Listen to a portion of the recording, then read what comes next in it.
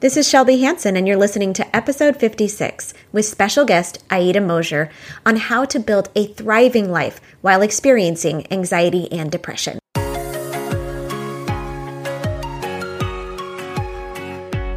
Welcome to the Creating Your Beautiful Life podcast. I'm your host, Shelby Hansen. I'm an invisible illness warrior, kidney transplant recipient, mom to four, and life coach for people who have gone through incredible health challenges. On this podcast, I teach you how to move forward from difficulty and disappointment into joy and abundance as you take charge of creating your own beautiful life.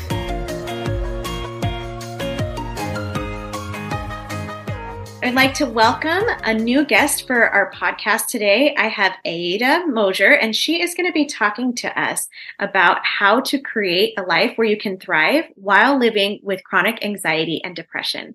So, Aida, would you please introduce yourself to my audience and tell us a little bit about you? Hi, Shelby. Thank you so much. Yes, my name is Aida Mosier. I am a life coach, and I coach women in bicultural marriages. I've been Mexican and married to an American who doesn't speak Spanish.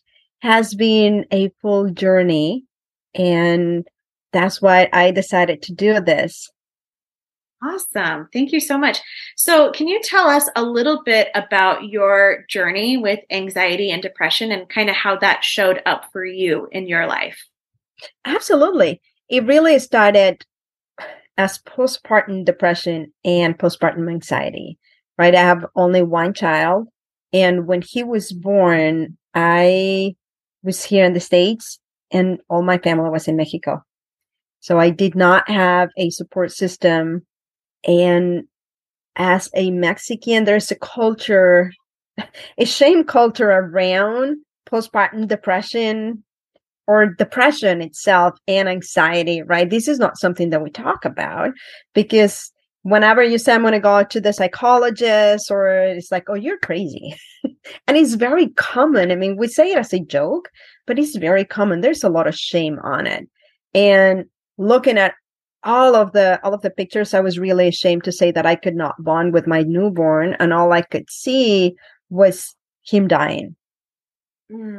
So it was chronic and debilitating, but I was able to function and just kind of mask it. It just honestly just made me be very alert all the time. I stopped sleeping. I was mean.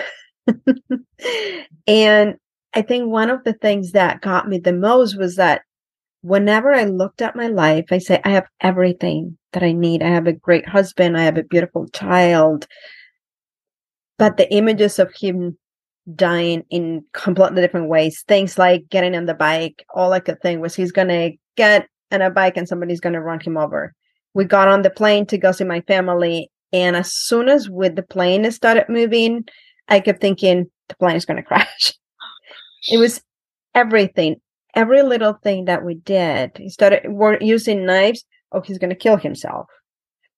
So it didn't matter what was happening. It was just the little things.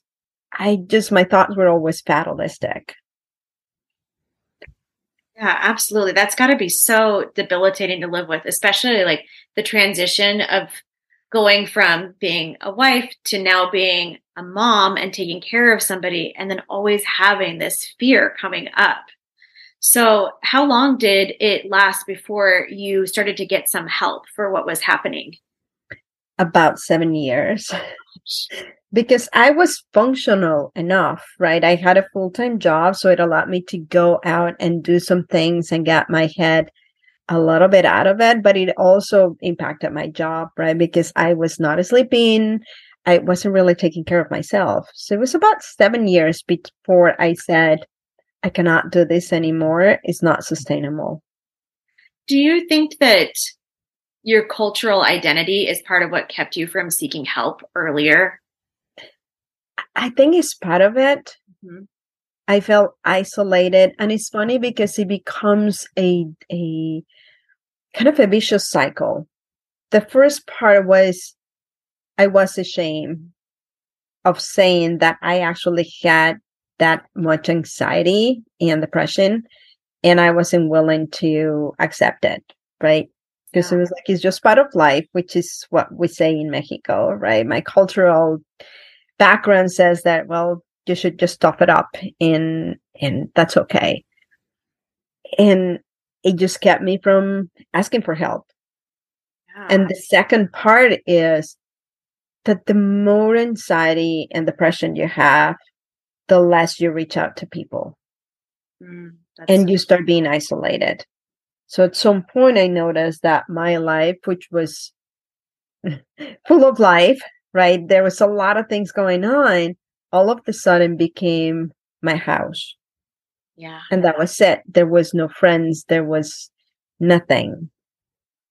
I wasn't reaching out because I couldn't connect with anybody. I mean, if I couldn't connect with myself, I could not connect with anybody.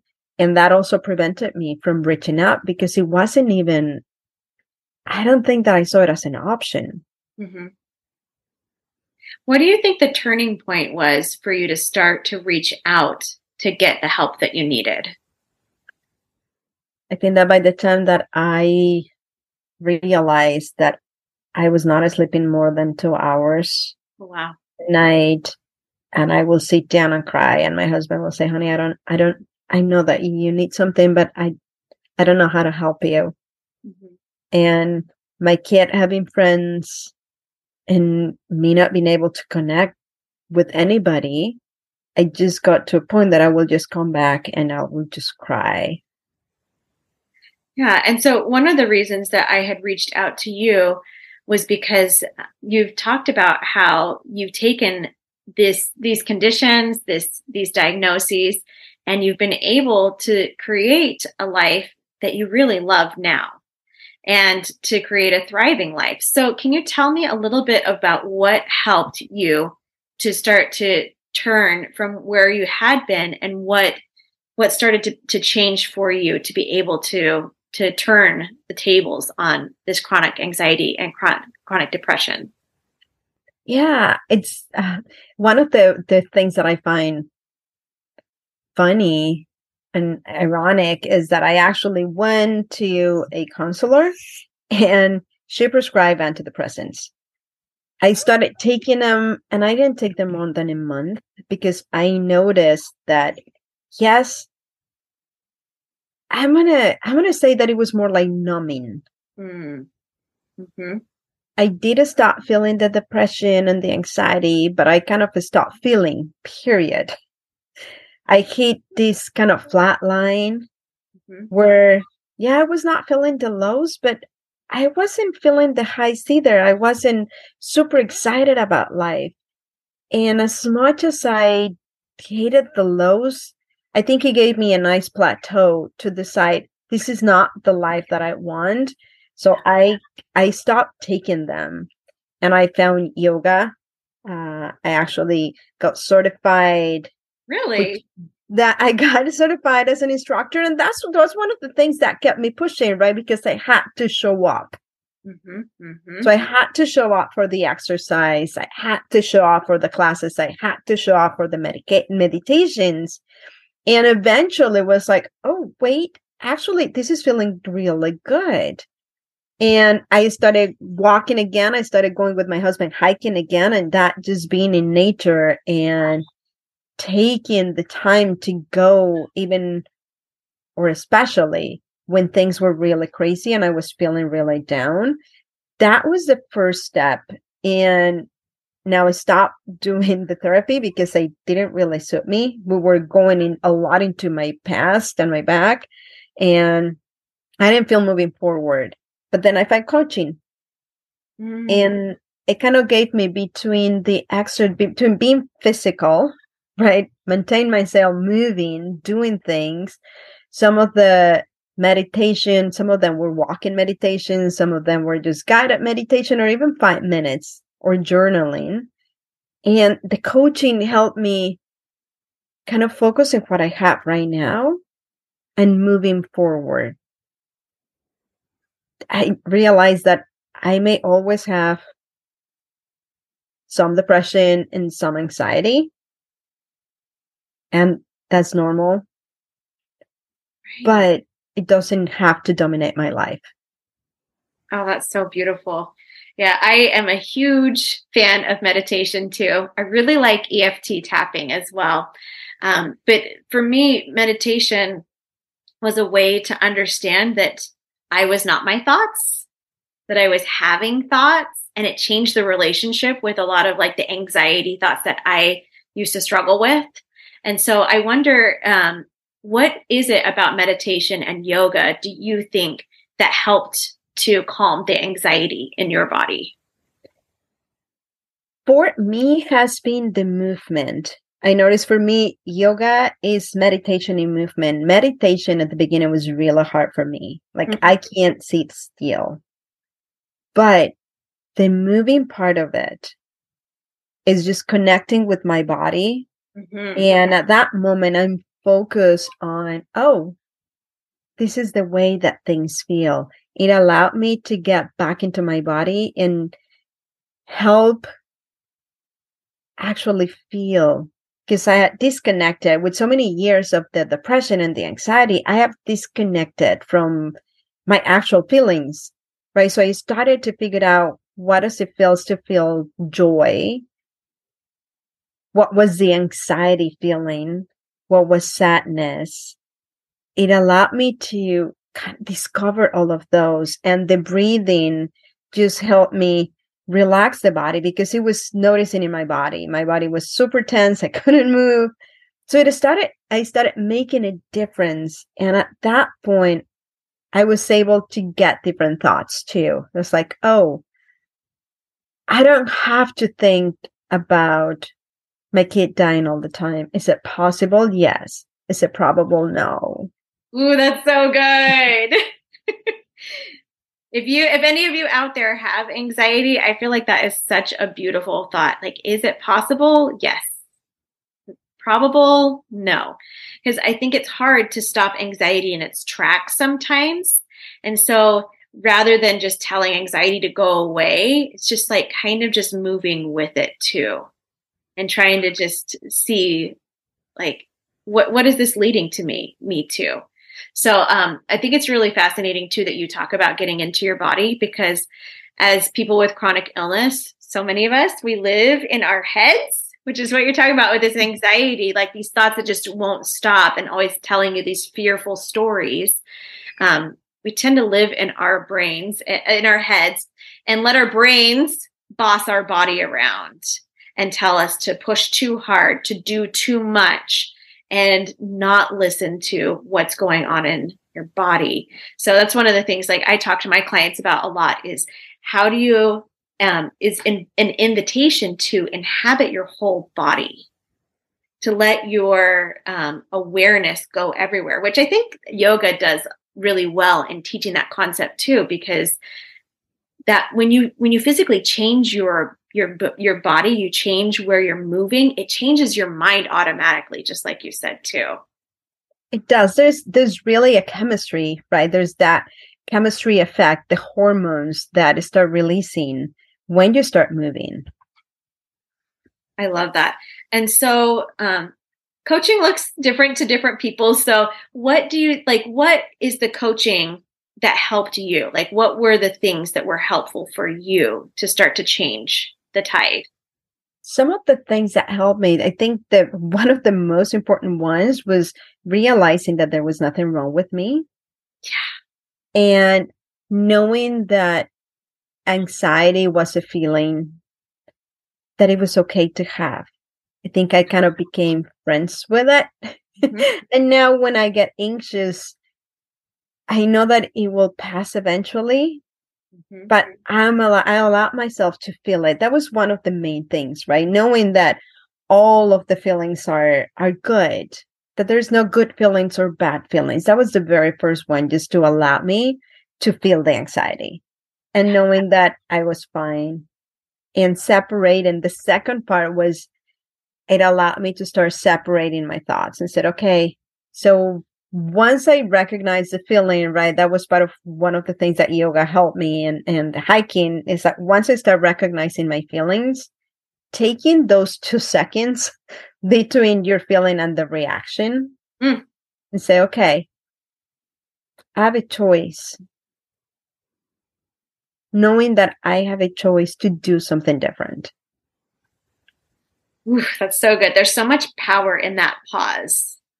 Like just that little pause can shift everything, where it's like, am I going to go back to the way that I used to do it? Or am I going to reprogram a different way? And maybe the different way is worse. I don't know, but like, let's try a different way.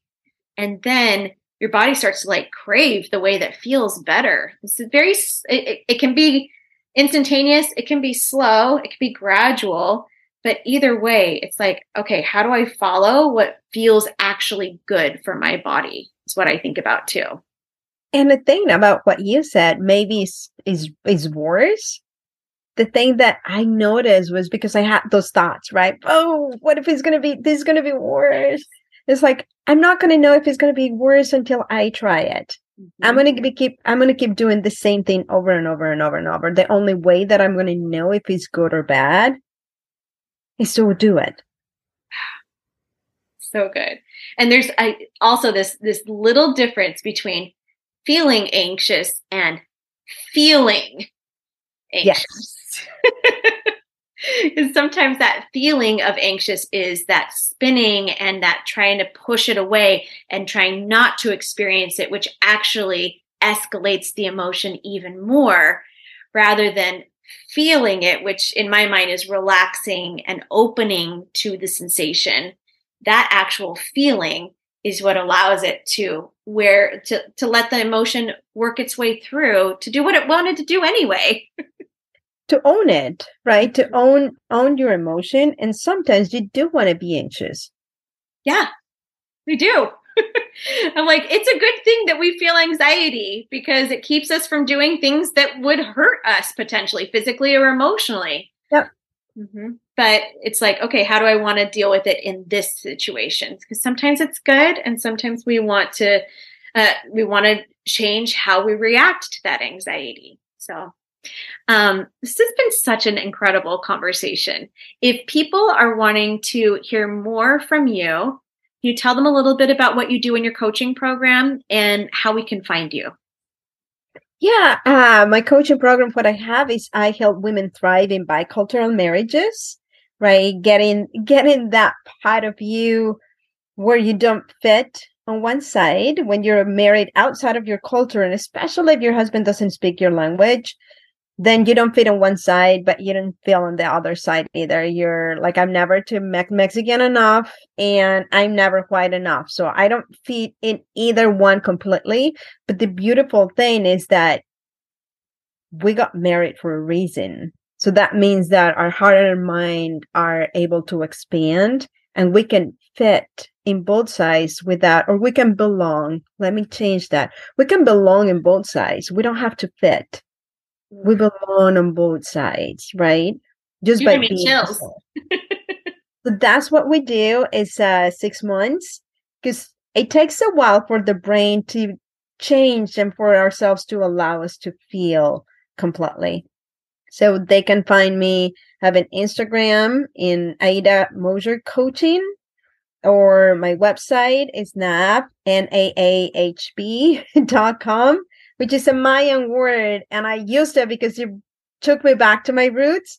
It's a Mayan word. It means a water lily, and it symbolizes duality, right? Day and night, light and darkness, life and death, which is, in a bicultural marriage, you're dual all the time. Oh, I love that so much. And how you can get a hold of Aida and hear more from her, I'll leave that in the show notes so you can find her there.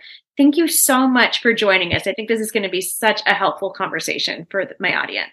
Thank you so much, Shelby. It was a pleasure. Are you feeling low energy these days? It might be time for you to hop onto the Monday morning Creating Energy class.